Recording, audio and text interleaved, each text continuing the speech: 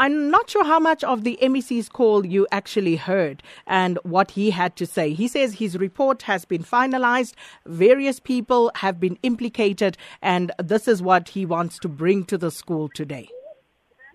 Yes, ma'am. I heard what the MEC keep on referring to a report, and we as activists, we stood up the very first presented.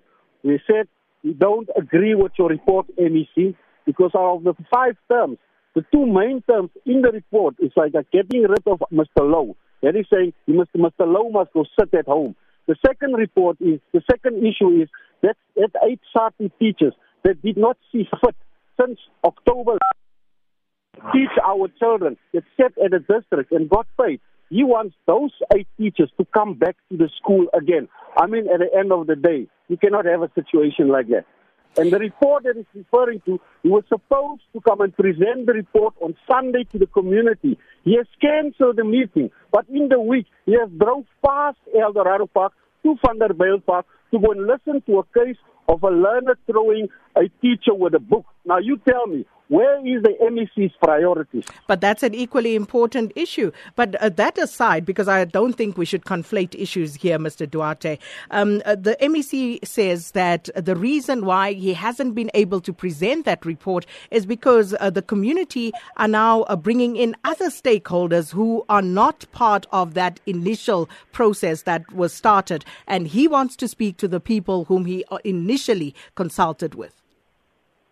Yes, ma'am, you've got to understand that we're talking stakeholders. Stakeholders, we've got a unification meeting tomorrow at our civic center. And this is where we will address all the stakeholders. Mr. Lesufi is welcome to come and view who the stakeholders of Eldorado Park is.